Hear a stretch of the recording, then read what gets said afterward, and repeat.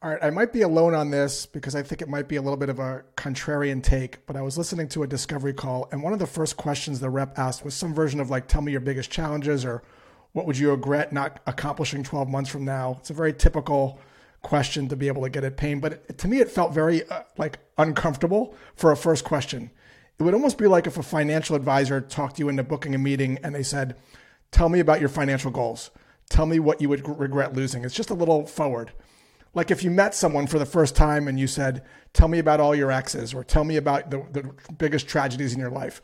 I think on discovery calls, we have to be a little more natural and come in it with some finesse. Here's what that might sound like. Like example for a financial advisor. Hey, Josh, can I ask you some specifics about your portfolio? Sure. So are you like in stocks or bonds or cash or what's the mix there? I am 100% in stocks. You see, I'm understanding the current way. From there, I might just ask a question that illuminates a potential problem. It's a potential problem because it's only a problem if it matters to the prospect. That might sound like this.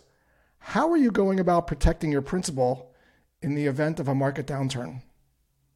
You see that? I'm not leading anyone. I'm just illuminating a potential problem to see if it matters to the prospect. All right. What are your thoughts on this? Curious to know.